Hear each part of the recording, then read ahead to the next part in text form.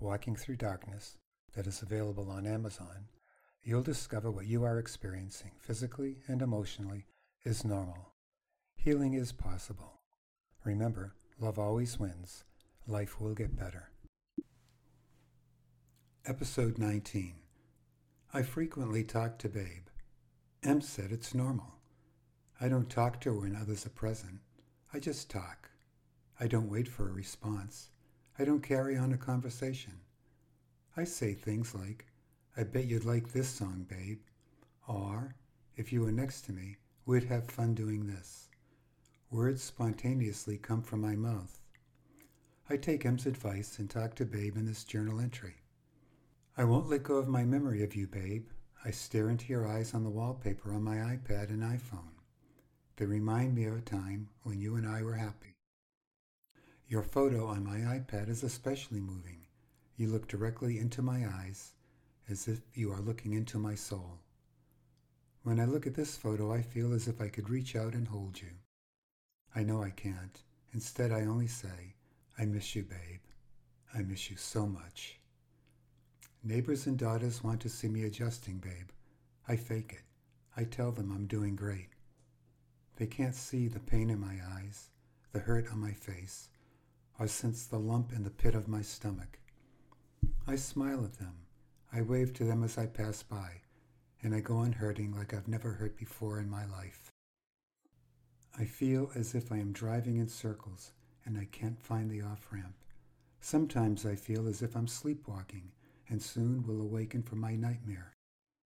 I pray all the time, babe. I don't know what else to do. I made a promise to you, babe. I will pray for you until my dying breath. I keep my promises, babe. You know I do.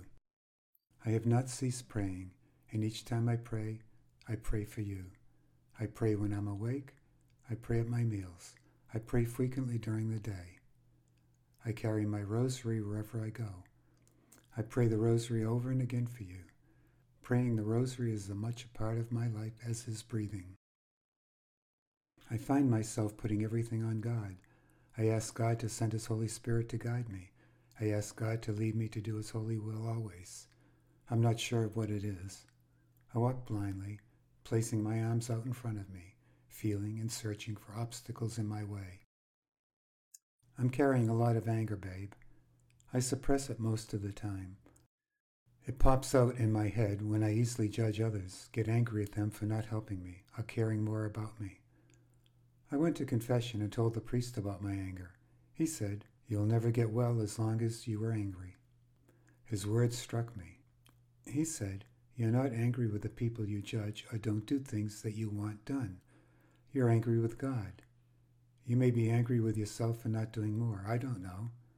You have to let go of it." I knew he was right. He told me to talk to you, babe. He said you'd want me to be happy. He said you'd want me to find joy in life. I know I'd want that for you. Life is hard enough without carrying anger and guilt as extra burdens on the journey. I wouldn't want you in the space in which I am walking. It hurts like hell, babe. Thanks for listening. Here's a sneak preview of episode 20. I attend my third Grieving group meeting. It didn't go well, and I asked Em to meet with me in the afternoon. Hope you'll be listening. Have a great day and stay strong. If you like this podcast, please subscribe to get notifications of future episodes. You can also check out my blog, Looking on the Bright Side, at www.dancingalone530.com. It's all positive and uplifting. If you have any questions about my grieving experience or want to share your grieving experiences with me, please email me at ray.breeze, B-R-E-S-E, @gmail.com. Have a great day and stay strong. Never quit, never give up.